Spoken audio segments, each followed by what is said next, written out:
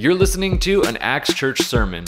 Axe Church Northwest is located in Vancouver, Washington, and we have services meeting each week at 9 a.m. and 11 a.m. You can also join us online live at our 11 a.m. service each Sunday. If you'd like to know more about Axe Church Northwest, you can go to axechurchnw.org. Now enjoy the sermon. There are many reasons why we pray. Our Lord Jesus Christ gave us a model. In Matthew 6, in the Sermon on the Mount, we've studied this before, it says this, "In this manner, therefore, pray, Our Father in heaven, hallowed be your name. Your kingdom come, your will be done on earth as it is in heaven. Give us this day our daily bread, and forgive us our debts as we forgive our debtors. And do not lead us into temptation, but deliver us from the evil one. For yours is the kingdom and the power and the glory forever. Amen." We pray for many reasons. Here we're told a number of them. We pray to honor and praise and thank God. That's why the prayer starts out as it does. Our Father in heaven, hallowed be your name. We are going to start, hopefully, any prayer by recognizing who we're praying to, by honoring God in our prayers. I'm not going to lie, sometimes when I start praying, the first person I'm thinking about is me and not God. And it doesn't start with, you're good, hallowed be your name, you're glorious, you're holy, but instead, can I have this? Will you do that? But Jesus gives us a model that starts with putting things in order. We pray that God's will be done and that His kingdom will come, that He'll return. That's what we're anxiously waiting for, where righteousness will flow like Multnomah Falls coming down across the world. We're praying for that moment. We're looking to that moment always. We keep that in mind as we pray, that we're looking for His will and His return. This also helps set up our prayers. We pray for the needs of ourselves, of our family, of our brothers and sisters, in Christ. Give us our daily bread, trusting that He's going to take care of us one day at a time. We pray for forgiveness. And we pray for forgiveness with a heart that has already forgiven others. We have this mindset. Christ comes back and talks right after this prayer about how we are to forgive others as He's forgiven us. If we're not going to forgive others, He's not going to forgive us. So we have this forgiving heart and ask for forgiveness for ourselves, grace towards others, and asking to receive His grace. We pray to be strengthened and led in righteousness and not into temptation, to be delivered from the evil one. We want to walk in the ways that God has called us to walk, in righteous ways, away from evil, away from the evil one, away from temptation. That's something that we can do, but we're asking for His leadership, His strength, His protection to take us through those places and to those places. And then we give all the honor and glory and recognition to God, recognizing His sovereignty, that He's the King with all the power and all the glory, that He's mighty, that He's the one who does it, that it's not us, and we give Him glory. So we start by honoring Him, and at the end, we're honoring Him again, recognizing again, both at the beginning and the end, who we are and who He is. And end, of course, with amen. So be it. This is true. We believe what we're saying here. This isn't just something we're doing. This isn't just words that we're throwing out there. We're saying amen. Let it be done as His will should be done. That the things that we're praying for are good, and that God works all things together for good, for those who love Him, for those who are called according to His purpose. That's at the end of each prayer. So we have this model. Jesus gives us this model. Now, along with this model, there is a deep and wide expanse of things, nuances, and other things that we would pray for, as we also saw modeled by Christ in His own prayer life. There's a lot of things that we pray for. And David, a man after God's own heart, the king of Israel, as he writes the Psalms, also has a way that he prays and things that he prays for. And we're going to look into Psalm 5 and what David has to say in his own prayer life to help us to understand the model of a prayer life for a Christ follower. So, he's going through a lot in his life, David is. For those of you who have read, if you did maybe the Bible reading that we've had, we've gone through quite a bit of the life of David. and some of the things he faced betrayal from Saul. He faced betrayal from his own son Absalom. He faced difficulties. He ran for his life. His physical life was in danger. People were against him. All kinds of things happened. And even in the midst of that, we see David as a prayer, one who prays, one who makes his petitions known to God. All of these people around him setting themselves against the Lord and against David, who God had anointed as king over Israel. We see David going to the Lord. And so here we have David talking about prayer in his prayer life. Let's start in Psalm 5, verses 1 through 3. And this is what those verses say. Give ear to my words, O Lord. Consider my meditation. Give heed to the voice of my cry, my King and my God. For to you I will pray. My voice you shall hear in the morning, O Lord. In the morning I will direct it to you, and I will look up. First 3 verses, David laying it out. Here's what his prayer life looks like. And he starts with, give ear to my words, O Lord. Consider my meditation, right? Give heed to the voice of my cry. Words and meditation, these are different things. There's a reason why he didn't say words twice. Meditation is something different than words. In this case, there's the words, there's the things that we can express with our mouth. I need this, you are this, things that we understand, things that we're used to expressing and talking in our normal way. But then there are these meditations, the deep things of our heart, the deep cry of our soul. And so David's saying there's both of these that are going on here in this prayer. There's the words that I'm saying, and I'm asking you to listen. Give ear, turn your ear toward me. There are some of you may have people in your life who talk too much. My wife says she has someone in her life who talks too much. She won't tell me who it is, but she says she does. It's me. But there are people who do. And sometimes the way that you sort of show somebody that you're done listening is you turn your ear away. You turn your head the other way. You're not listening. And David's saying, give ear to my word. Please turn your ear toward me. Hear me as I speak words. But he's also asking God to consider his meditation, the things that he can express only with his heart, only with his soul, only in that deep place. You may have some experience with this. If you have kids, close friends, a husband, a wife, those kinds of folks, there are the words that they say. Dad, I need this. Mom, I need this. Husband, I need this. Wife, I need this, right? But then there are the cries, the meditation, the cries of their heart. My experience personally is that when my children come to me with words, I listen to the words usually. I listen to the words and I may respond to it. But when my children come to me with cries, it's a different thing. My reaction to it is different. My attentiveness is different. How seriously I take it is different because they're expressing to me in vulnerability something much deeper. When you see the emotion come in, when the tears come through, something different is happening. If my wife comes to me and, hey, David, I need such and such, there's a way in which I listen, in which I address that. But if my wife comes to me in tears, if my wife comes to me crying, in emotion from her heart, it just hits me in a different way. And why would we think that God isn't the same way? And so David here is talking about both. My brother Daniel has a daughter named Emily. She doesn't have many words. She has a physical condition that keeps her from being able to communicate very well with words. But she can communicate. And it's not uncommon for her because words are so difficult that she has to find another way to communicate. And that may be through cries, through groans, through, I need this thing. And Daniel, my brother, and his wife Anna, they are attentive. They're attentive to her, what she needs. Everyone in that home, and Daniel, Anna, and Seth, they're going to Emily, and Emily can't use words, and so she's crying. She's crying out, I need this. She's expressing with everything she has. And they're paying attention. God is the same.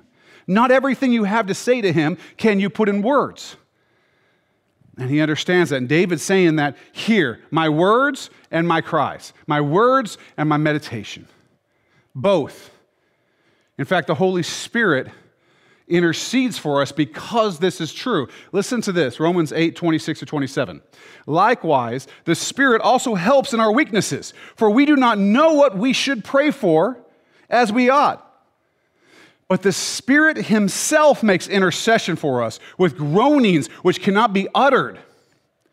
Now, he who searches the hearts knows what the mind of the Spirit is, because he makes intercession for the saints according to the will of God. So even us, when we're praying, we know this from the Scriptures, that involved in that process, there's words, there's our own expression, but happening alongside that, the Holy Spirit is actually interceding for us with something beyond words. Something beyond words. Think about Jesus in the garden, praying with such fervency that he's sweating blood. It's something beyond words. There's a level of heart and soul that is poured out in meditation that we want God to consider, because only he can understand. Only he can understand. Our prayers should be moving us to vulnerability with God, to closeness with God. Father, only begotten Son, and Holy Spirit. We want to be close. We want to be vulnerable. We want to let out our meditations that he might consider those. Listen to my prayer, please, God. I need you. And the cry of our heart, expressing the deep inner parts of what we need from God. Charles Spurgeon said, prayer without fervency is like hunting with a dead dog.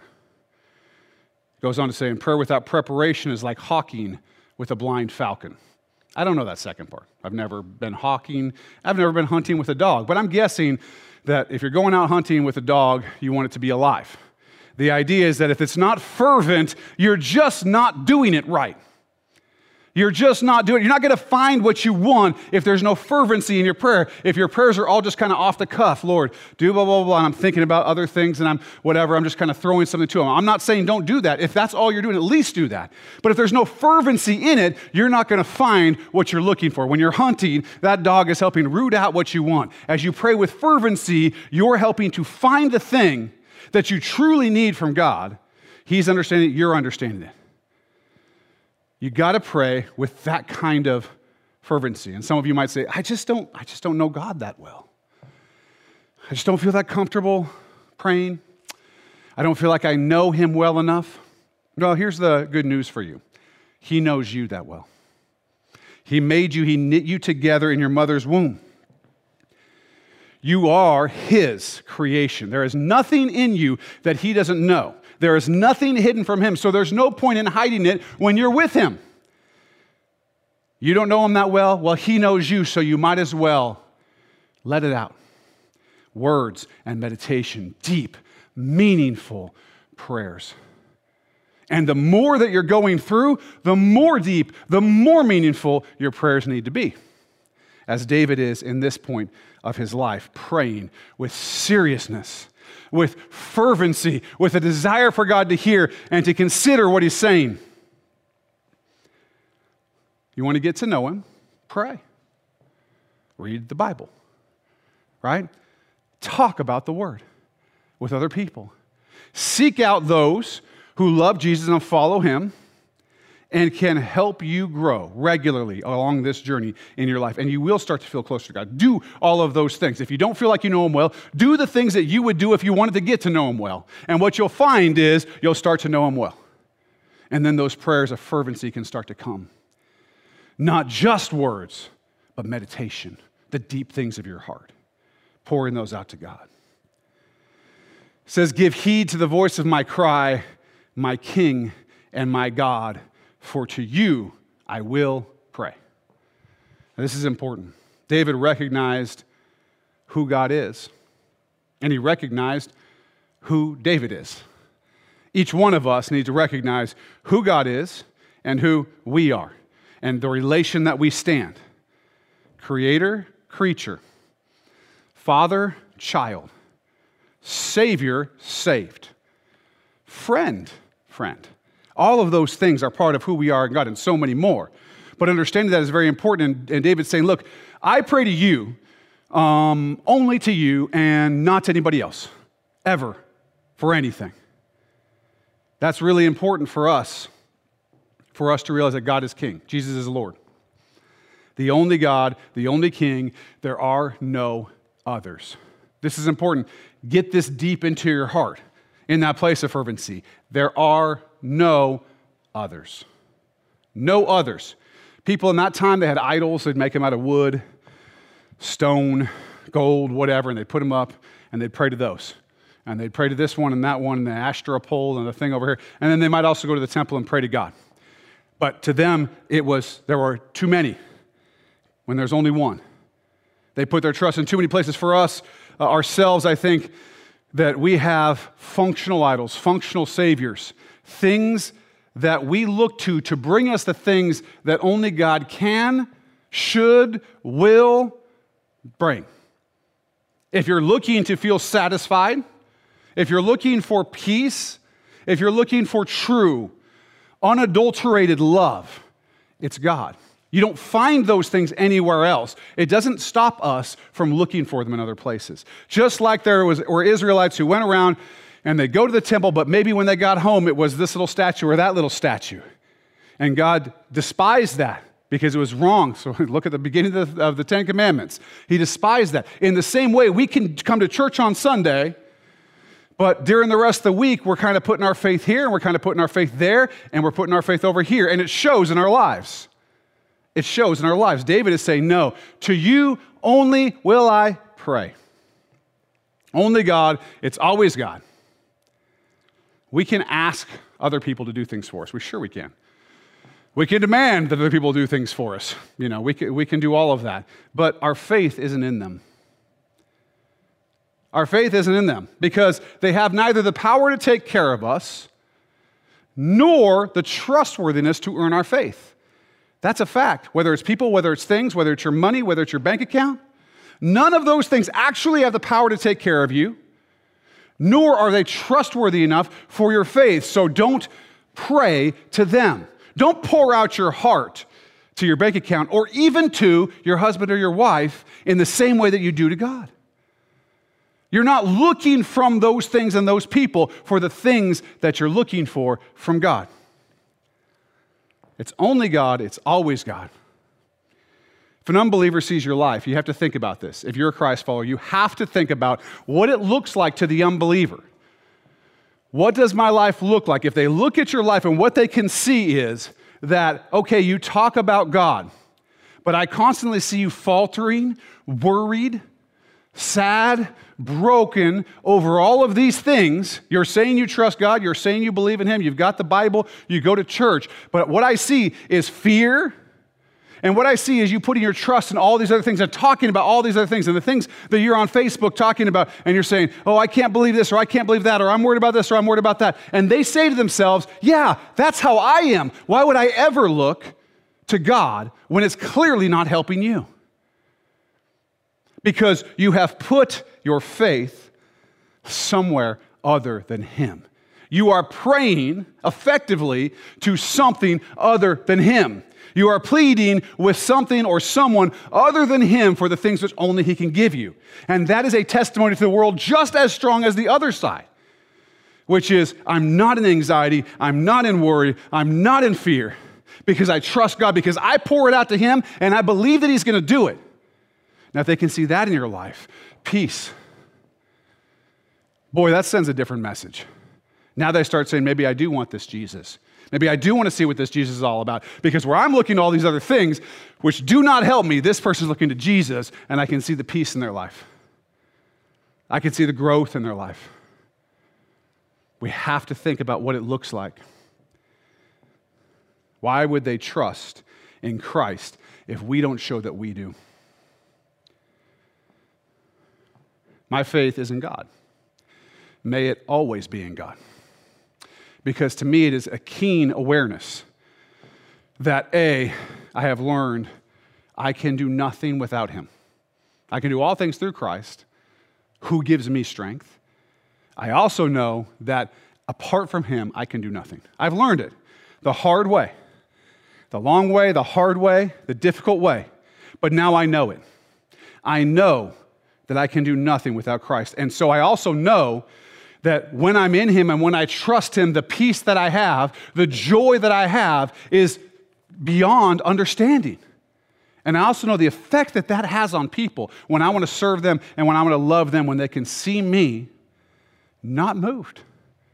Well, I want that for every one of us. I want us to be thinking about that. And of course, that starts with prayer. Nothing else, no one else will save us, will provide for us, will protect us, but God. God gets prayer to him. Everyone else gets prayer for them. It's a very big difference between the two. If you don't want constant disappointment in your life, if you don't want to constantly be kind of on this up and down thing where you feel okay and then you feel like the whole world's falling apart, then you feel okay, then you feel like the whole world's falling apart, the thing that makes that line straight across or even going up is a prayer life, is a trust life.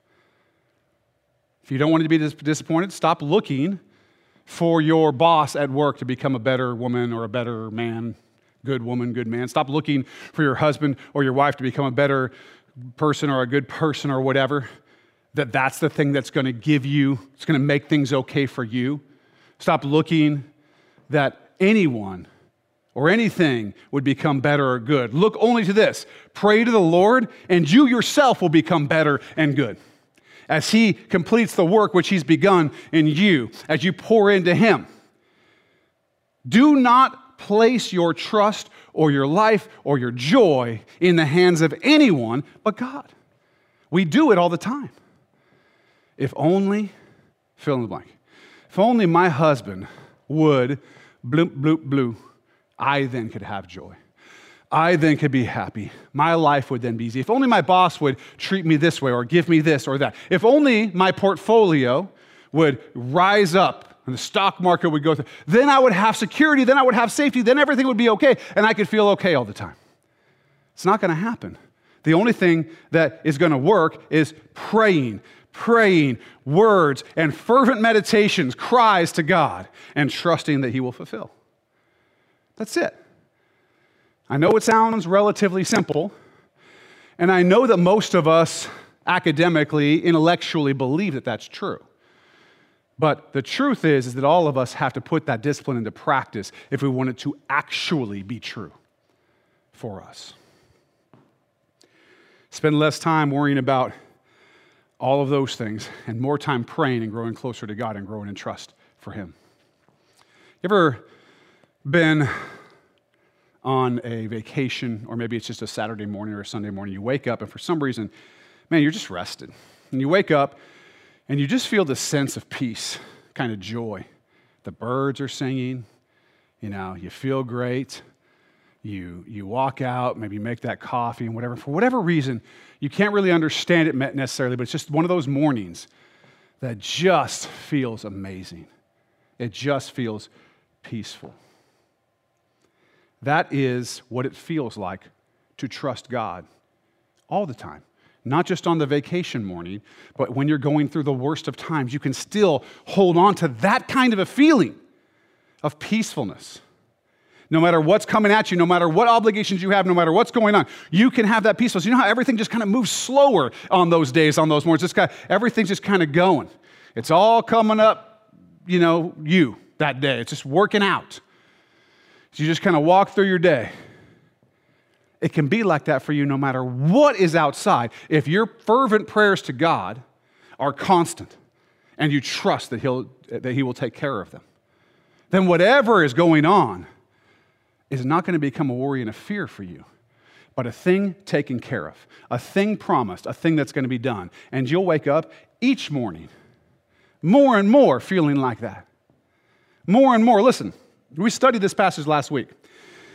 Be anxious for nothing, but in everything, by prayer and supplication with thanksgiving, let your requests be made known to God. And the peace of God, which surpasses all understanding, will guard your hearts and minds through Christ Jesus. You remember the saying, don't put all your eggs in one basket? I remember hearing this as a kid. The idea is don't put all your trust in one thing. Diversify.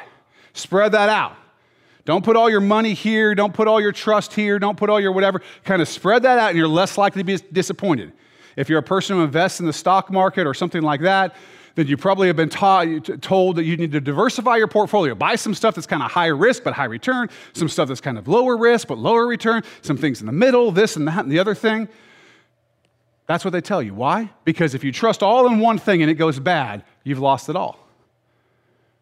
And so the wisdom of the world is do not put all your trust in one thing. Spread it out. Certainly don't put all your eggs in one basket. But you know where the peace that surpasses understanding comes from?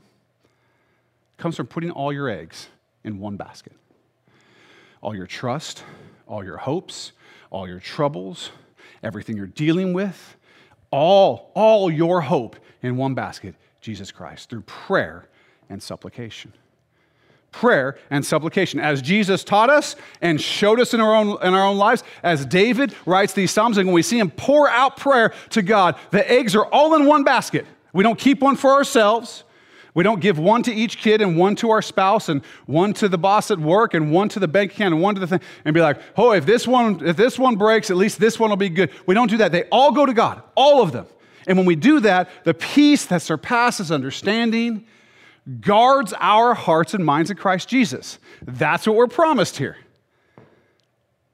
That's what we're promised.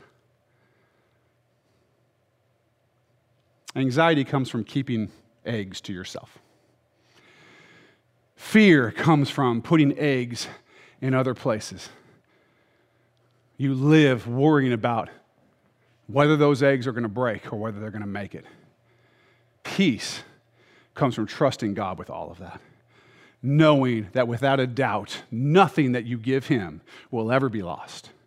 Nothing that you give him will ever be broken, but everything that we give him, everything that we invest in him will always show a return in our own lives and in his kingdom. We don't trust anyone but God for the things that we need, for the things that take care of our fears, that give us security, that give us peace. All of those things go to God.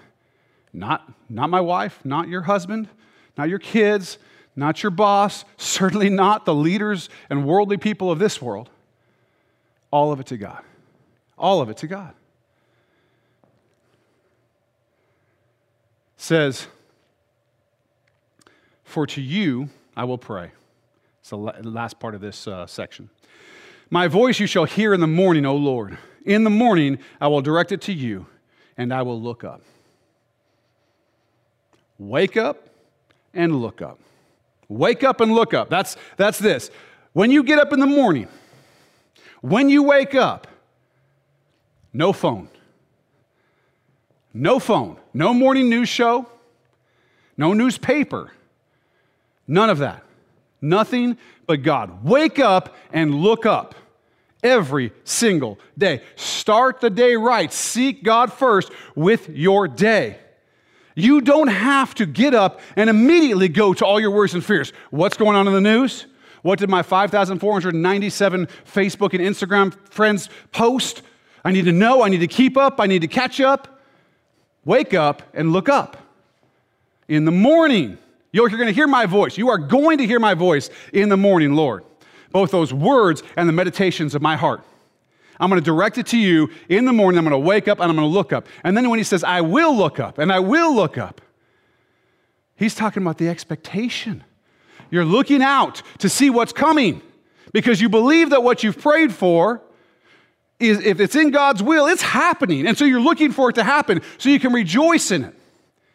We talked about looking for God to work out all things for good because of what Romans 8:28 says. You also, here we see that we look out for the things that we pray for to occur, those things that are the will of God. Those things that we've cried out in our heart for, we look for them to happen. Some of them may be a long way off. Some of them may be closer. Some of them we might find out we're not really in the will of God in that at all. But we're looking for it. We're expecting it. Get up in the morning. Wake up and look up. Look to God and look out to what he's doing. If you wake up and you woke up, then you're alive. Praise God. If you wake up and there's clothes for you to put on, especially if you have more than one set of clothes, which many people in this world do not, praise God. If you wake up and you had a roof over your head, praise God. There are many who don't. If you wake up and you know you're going to be able to go down and get something to eat in the kitchen, praise God. Wake up and praise God. Get your perspective right in truth, in loving and praising and honoring God. And you'll be surprised what it will do for the rest of your day when you start it out instead of, oh my gosh, another whatever happened in the news. Instead of doing that, I'm on the phone, I just got up. If you go to the scriptures and to prayer, let him hear your voice in the morning, and you're praising him, and you're thanking him, and then you're pouring out your heart to him, and then you're trusting him that those are the things that are going to be done, your day's going to look different. It's just going to look different. Put you in a place to experience a taste of the eternal life that you're living. It's through a glass darkly. You won't experience it fully right now. But you get some of it. As the scripture tells us, 1 Corinthians 2:9, but as it is written, eye has not seen, nor ear heard, nor have entered into the heart of man the things which God has prepared for those who love him. You're going to get a taste of that, a taste of the thing that you can't even imagine. Your eyes never seen it, your ears never heard it. It's never entered into the heart of any man, any woman, any person, how great the things are that God has prepared for those who love him. But maybe just a taste, maybe just through a glass darkly. You want to get there? You want to have that peace that surpasses understanding? You want to live in that eternal life? In the morning, wake up and look up. Wake up and look up.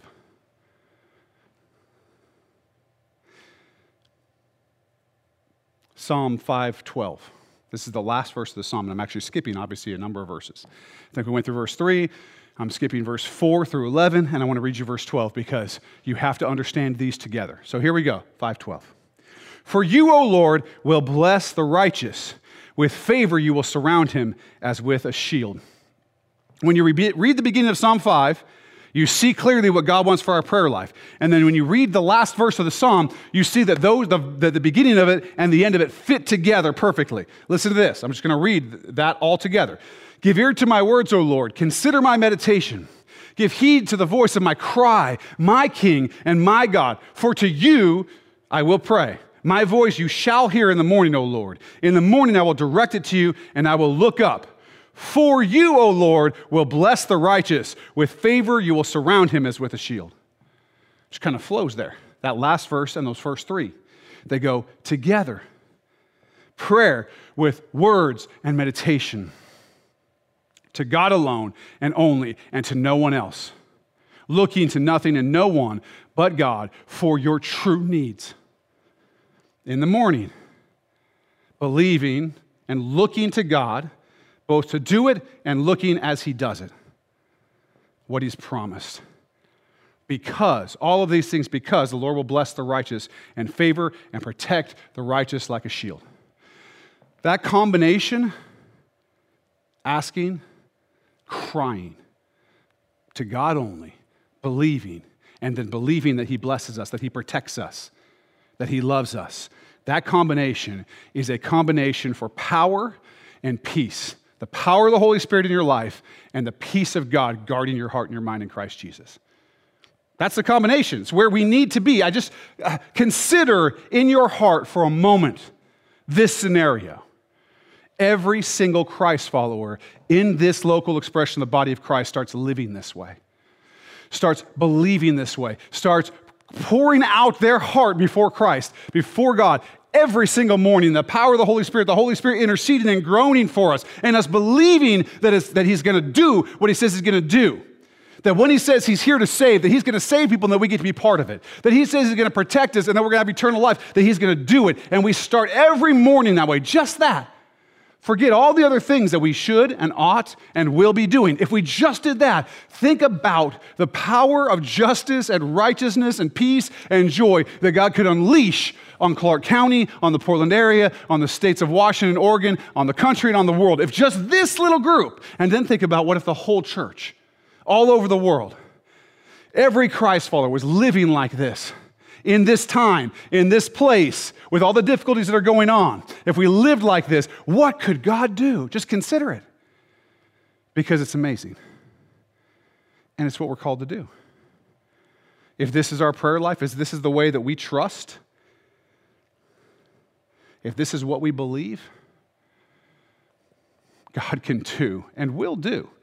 He can do it without us, but he wants to do it with us. And we want to do it with him. Listen to verse 11. It's just right before 12. It says, but let all those rejoice. Think about the number of times joy or rejoice is used in this verse. Rejoice who put their trust in you. Let them ever shout for joy because you defend them. Let those also who love your name be joyful in you. What does all this lead to? This praying, this believing, joy. I don't know about you, but I like to be joyful. I like to feel joy. I have the heart of my joy is in my salvation. That's where the heart of it is. In the fact that God has saved me. The next part of my joy is that he saved you and my family and so many different people. The next part of my joy is that he is still in the business of saving, that I get to be a part of it. And on and on and on and out in concentric circles out from that, I have joy over who I have joy of just the beauty of Christ. How do you get there? Pray, believe, read scripture, be around people, talk about it, getting up, going to sleep, during the day, at dinner time, whenever. Talk about God. Pour into God. Do not let this thing on Sunday morning or this, maybe plus a life group or whatever, be the only times in the week that you're thinking about God, that you're trusting God, that you're learning about God. Let it just permeate everything you do, starting every single morning. And those people, those who love God, those who love his name, those who trust Jesus as Lord, they have joy, joyfulness. That's what I want for you. Rejoice, shouting for joy, joyfulness, because God defends those who love the name of the Lord. And when God defends those who love the name of the Lord, let me ask you this: who can stop us? You look out, you can look at the news and you can see what's happening in the world. It is a disaster. And yet, if we trust God according to the scripture, we believe that, who can stop us? Romans 8:31, what then shall we say to these things? What are these things? All this stuff that's happening, the dumpster fire that is the world right now. What shall we say to these things? If God is for us, who can be against us? Nobody. Nothing.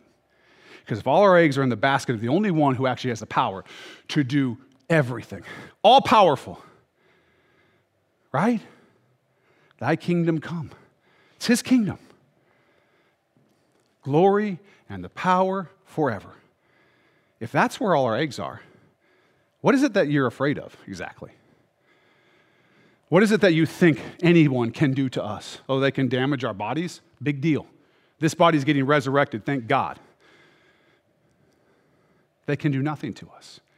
We are unstoppable in Christ. Unstoppable. If you understood who you were as a Christ follower, if you understood what the church was, what we're doing, where we're going, as C.S. Lewis says, mighty like an army with banners. In the spiritual world, Satan knows exactly who the church is. So everything he can do is to get your trust somewhere else. Everything he can do is to get your eggs somewhere else, because he knows who we are and how God uses those who have all their eggs in his basket. We're a powerful force. The Holy Spirit is literally the restrainer of evil in the world. And you have the Holy Spirit. We can march against the gates of hell right now. I'm not talking about some sort of view of heaven where let's just wait for that and we'll sit on the cloud. I got the diaper on. I got a little, arrow and whatever, this medieval art nonsense. Right now and through eternity, we are God's army and his children and his people. And if God is for us, who can be against us? Nobody. Every Christ follower, just like David, just like Jesus himself, the Christ, just like every Christ follower that's ever been, has a lot that they could fear.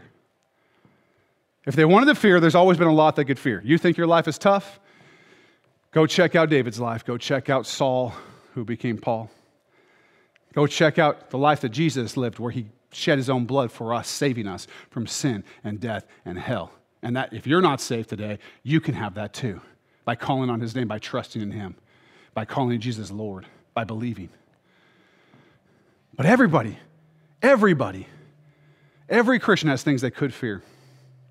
If we don't trust God, there's much we can fear. And if we do trust God, there is nothing that we ought to fear. 2 Timothy 1:7, for God has not given us a spirit of fear, but of power and of love and of a sound mind. That's where you are. You don't have a spirit of fear. If you're fearing, you're letting body overcome spirit. Don't do that. Don't do that. Don't go to the more base part. So to the spirit. Do not fear. We trust God more when we pray more. It's simple. You pray more, you're going to trust God more. Why? Because you're investing your time, your heart, the cries of your soul and your heart, the inmost parts, the fervent prayers, you're entrusting those to God and you're investing them in prayer. If we invest in prayer, we're going to reap what we sow. You're sowing in relationship with God, you're going to reap. Philippians 4:7, this is what we'll reap. The peace of God, which surpasses all understanding, that will guard our hearts and minds through Christ Jesus. Pray more, that's what you reap. You want to know what the reward is for prayer?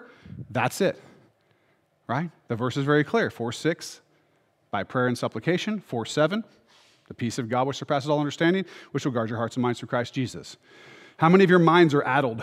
How many of your minds and your hearts are afraid? How many of you are struggling day by day, wondering what's going to happen to you, to your children, to your life, to whatever? What's going to happen in this country or in some other country or in the world? What's going to happen? How's it going to affect me? How many of you are just riddled with fear, if you're honest with yourself? Well, God tells you where to put that. Take those eggs, wherever they've been that cause you to fear, no more. They go to God. When they go to God, it is the peace of God which surpasses all understanding, which will guard your heart and mind in Christ Jesus. Your mind, your heart that's worried, that's afraid, it will be guarded. David knew about this. You have to understand, you have to put yourself in his position. Let's say this was written when Absalom, his own son, came and rebelled against him and he was running for his life. That's tough.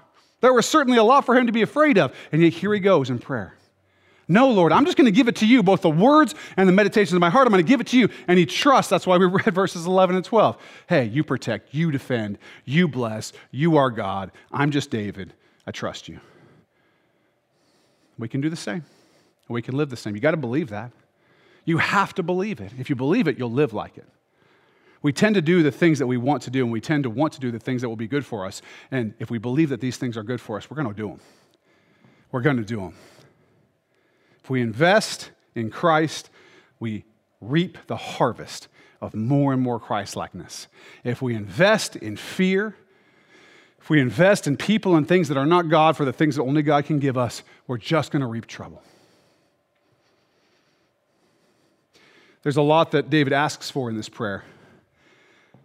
Like I said, verses 4 through 10, David's asking for a lot. And Lord willing, we're going to get into that the next time that we get together and do a psalm sermon. It's serious and it's sobering. And it is difficult. And it's something that we need to talk about. Because the things that he was dealing with, they're the same things that are going on right now. The things that he was facing, they're the same things we face right now. Liars, deceitful people, bloodthirsty people, people who want to destroy. And David prays about all that. We're going to get into that, Lord willing.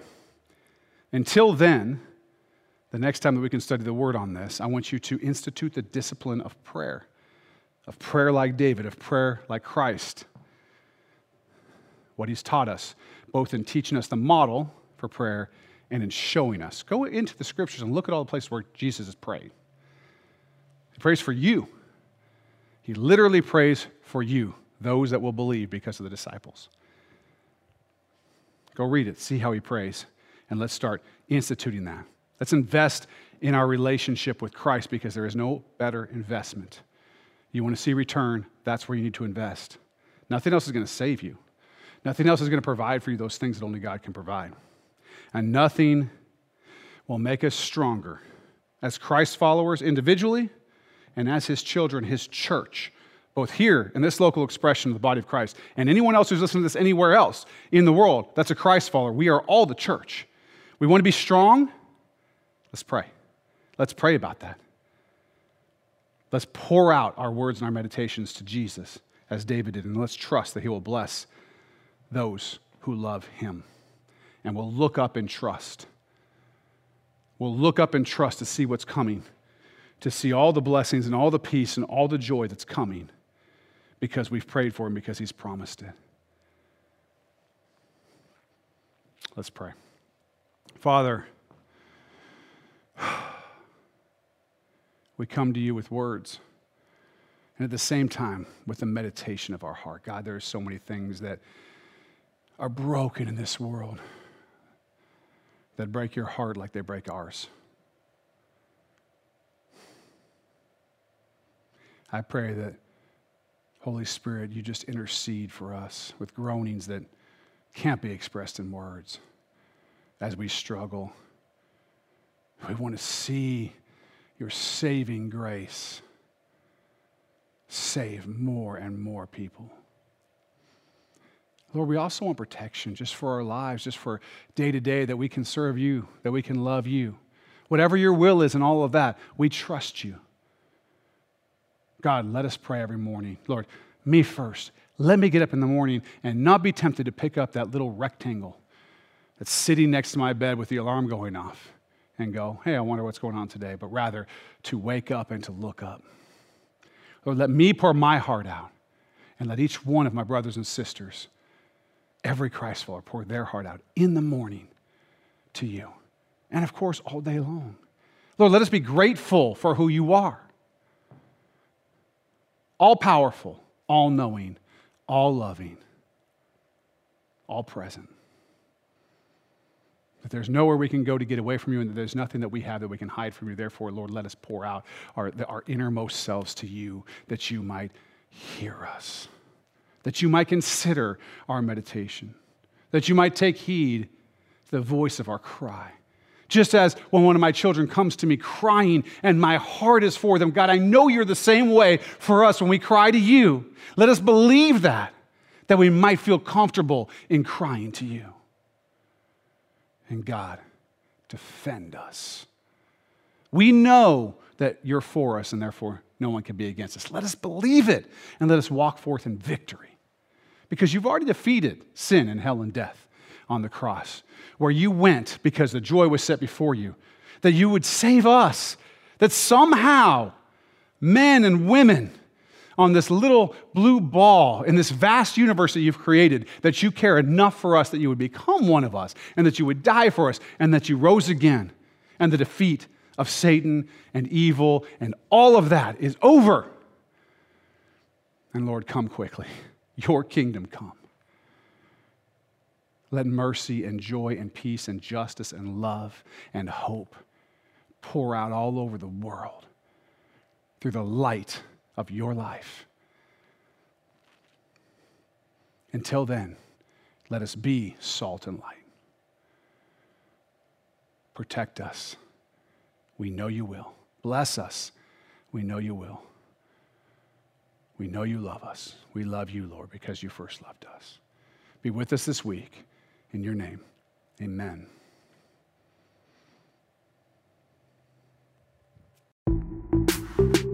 Thanks again for listening. We hope the Lord blessed you through it. We'd like to invite you to join us on one of our Sunday morning services at either 9 a.m. or 11 a.m. Whether you would just like to find out some more info about Acts Church, or if you'd like to plug in and take some next steps in your faith, actschurchnw.org is a great place to start. You can also email us at info@actschurchnw.org. There's always more content coming, whether it's on YouTube or on our podcast channel. So be sure to subscribe to both of those to always get the newest content from Acts Church. Until next time, we hope you have a blessed week.